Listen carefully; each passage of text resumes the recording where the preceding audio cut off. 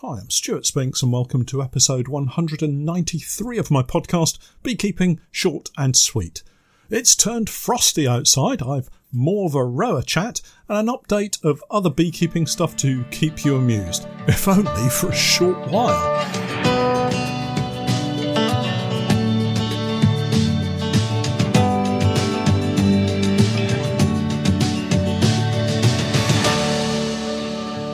Beekeeping Short and Sweet, a beekeeping podcast for the inquisitive beekeeper with a short attention span. A beekeeper, in fact, just like me. I'm delighted to say that our podcast is now sponsored in part by Simon the Beekeeper. Making beekeeping an affordable hobby for everyone, Simon the Beekeeper provides the best value beekeeping equipment possible, along with a super fast delivery service. The bees won't wait, so their customers don't have to either. Visit the website at www.simonthebeekeeper.co.uk. Hi everyone, a very happy new year to you all, but look, it's already 1 week into the new year and the new season will be upon us before you know it. I better get my skates on, so much to do and seemingly so little time. The new year has brought an altogether more wintry feel to the weather. This week we've gone from temperatures in the mid-teens to minus 4 or 5 Celsius. I'm guessing that's around 28 degrees Fahrenheit. Frost on the ground, and I've been out finally getting the oxalic acid treatments into the hives. The first trip was out to the farm apiaries, where pretty much everything went as planned. One comedic moment when the Ranger in four-wheel drive threatened to get stuck in the mud. Steph chuckling and me getting stressed.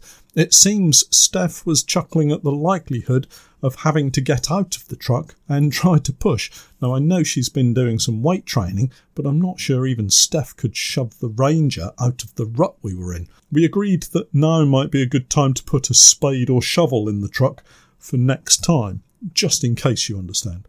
The forecast looks set to stay cooler for the next week. I have one more apiary to tackle with the first treatment of oxalic acid, and as this week's podcast goes live, I'll be out and about doing just that. Spanning 3 weeks, the hope is to knock back the Varroa populations to a minimal level so that as the colonies get more Varroa visitors in the spring, the starting point is so low that it doesn't become critical until the very late summer at the earliest, which is when we'll begin the next round of treatments again with either a thymol or amitraz-based product. There's an awful lot of work to take place before then, and getting these mite levels down is vital to a fast start in spring. I've had several questions sent in to me regarding Varroa and the treatments used and when they're used and the reasons why we use them, so I figured I could round up some of that here today before the next batch of questions arrived.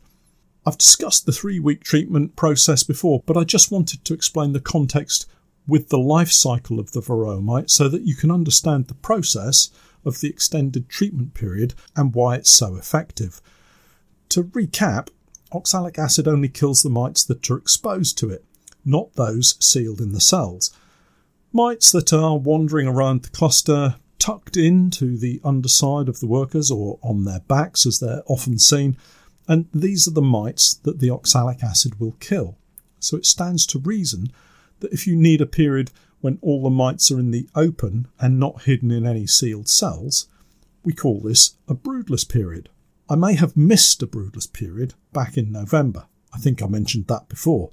Certainly a few hives that I checked didn't have any brood, at least none that I could see, and that would have been a great time to carry out the treatment.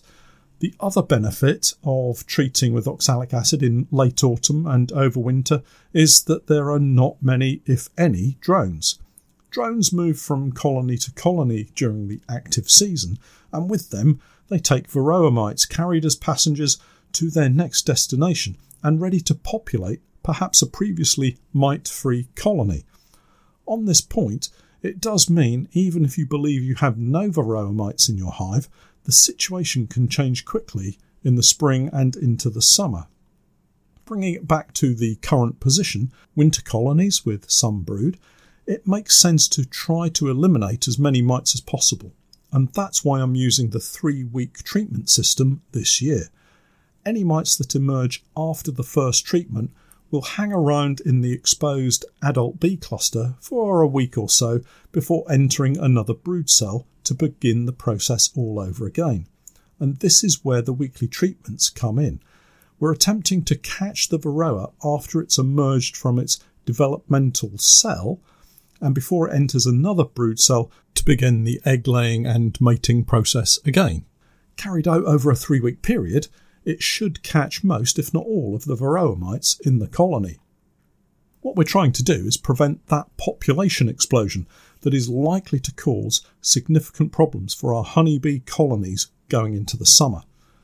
I found some really interesting facts about Varroa on the Bee Aware website, and I'll link it into the podcast notes as normal. But for now, I wanted just to paraphrase some of the information that they give to demonstrate why winter oxalic acid treatment is so effective. Think in terms of the growth of the mite population. Here we're talking about the reproductive rate, or R number, and I'm pretty sure you'll be familiar with that these days. And I'll use the figure given by the Bee Aware article of an average of 1.6 adult mites emerging on average from a worker brood cell. Remember, we're in midwinter, so we wouldn't expect any drone brood, although sometimes there is. So Varroa mites will enter a cell once the larvae are around 5 or 6 days old. Once inside a brood cell and it's capped, the mites are trapped until the adult bee emerges, which we all know is around 21 days. Allowing for the fact that the mite didn't get into the cell until day 6, let's say, that leaves the mite trapped for a further 15 days. Our single mite population emerges as 1.6 mites plus the mother adult, giving us a population of 2.6 mites. 2 weeks later, they're at it again, and another round of egg laying and mating occurs, and our population of mites grows, each adult mite producing on average 1.6 mites. That's 2.6 times 1.6, which gives us a new population of 4.16. This perhaps takes us through into February. The next life cycle gives us 4.16 mites times 1.6, that's 6.7. It's now late February, and another mating sees the number grow, but not massively. 10 mites becomes 17 mites in March, becomes 29 mites sometime around early April, maybe 46 mites in late April or early May, 74 in June, maybe 118 late June or early July, 189 mites for the peak of summer, until finally we get to just over 300 as we head into late summer and our Varroa treatments again. That's just 11 life cycles from our first single Varroa mite in this fictitious colony. But what if I don't treat with oxalic acid and I have, say, 6 or 7 Varroa mites in my colony as we go into the new year? Using the same reproductive rate number of an average of 1.6 adult female mites emerging, the numbers for our population grows as follows. Now let's say we have 7 mites, just to highlight the potential. Cycle 1 equals 11.2. Cycle 2 is near 18 mites. Cycle 3 becomes 28.7. 4 is 45.8.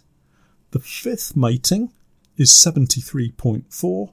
The 6th is 117. The 7th is 188. The 8th, 300, it just gets bigger and bigger.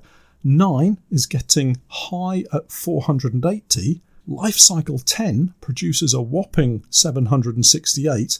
And finally, the 11th sees the mite population grow to 1228. And this doesn't take into account that in drone cells, Varroa produce, on average, 2.6 adults instead of 1.6. Now, I'm not going to go through all the numbers again, but if the mites used drone cells from April onwards, we'd end up with a population, in the first example, of something like 3,500 mites, and in the second example, a population of incredibly a massive 36,000 or more, and that surely spells disaster for any colony. Now, these figures are just examples, and I know that there are a lot of variables, things that can impact both the Varroa population and the honeybee population in both a positive and negative way. But I do think it does show how quickly things can get out of control if Varroa mites are left unchecked. Again, I understand there are colonies out there considered to be hygienic or Varroa resistant, but I do feel the majority of us still have to take matters into our own hands to help our colonies manage these pests. Just be aware that Varroa populations may seem small in the spring, but can quickly develop and get out of control in the height of the season, and is most obviously apparent in some of our biggest colonies. There are other methods to positively affect the honeybee colony, whilst at the same time negatively impacting the mite population. These are more mechanical, integrated pest management techniques, physical methods if you like, such as drone brood removal, or in fact complete brood removal. This involves removing just drone brood in the first instance, relying on the fact that Varroa will preferentially choose drone cells to reproduce in. The second option gives a total brood break, as you're removing all the brood from the colony and with it any Varroa mites hidden in those cells. But don't forget there may well be phoretic mites, so you probably won't remove all of the mite population, but you'll certainly reduce the numbers back down to a level the colony will be able to cope with. Timing of any brood removal is really down to your own plans as a beekeeper and of the season that you're planning. I wouldn't carry out brood removal too early in the season because that will likely inhibit the growth of the colony at a point where they want plenty of new bees to help provide resources for the coming months.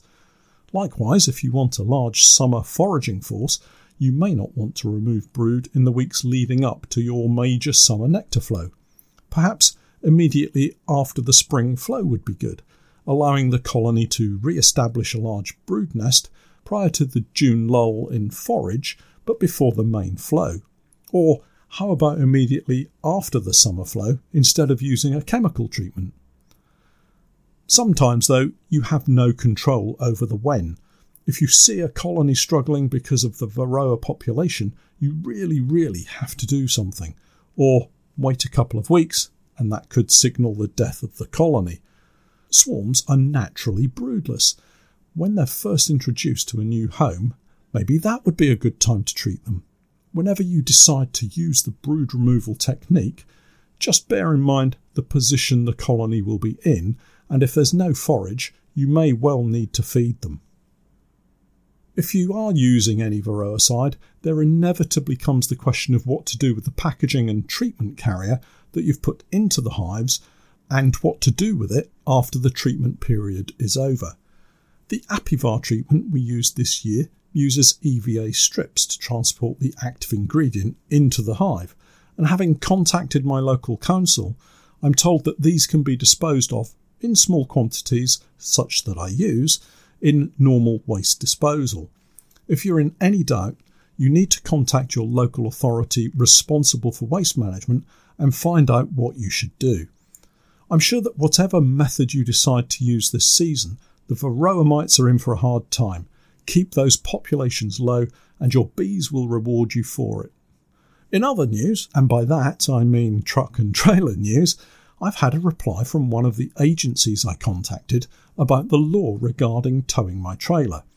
You'll remember I've been concerned about whether I'm legal towing the 3.5 tonne rated trailer that I recently bought, as my Ranger can only legally tow 2.8 tonnes in total. Well, the agency concerned isn't really an agency, rather it's the I4 Williams company that made the trailer in the first place.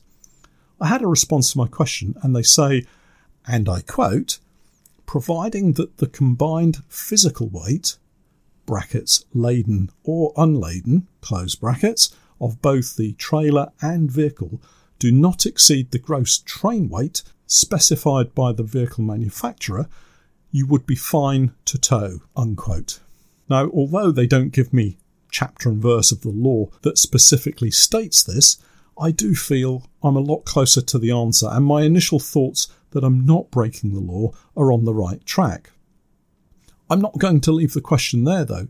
I still have the government agency and the local police force that I'm waiting to hear back from, and my local Member of Parliament. I guess they're all still on their Christmas and New Year breaks. Nice for some, eh? Do get in touch if you have any questions, and while it's a relatively quiet period, I'll try to do my best to answer them as quickly as I can. If you're part of my Coaching Plus group and you'd like a one-to-one Zoom session to discuss any individual issues or plans for the coming season, do send me a message and we'll get something in the diary. If you're not in the Coaching Plus group, head over to my Patreon page, that's patreon.com/Norfolk Honey, and check out the subscription tiers. Well, that's it for this week. I hope you all have a fantastic beekeeping 2022, and I'll catch up with you all again next time. Just so you don't forget, I'm Stuart Spinks, and that was Beekeeping Short and Sweet.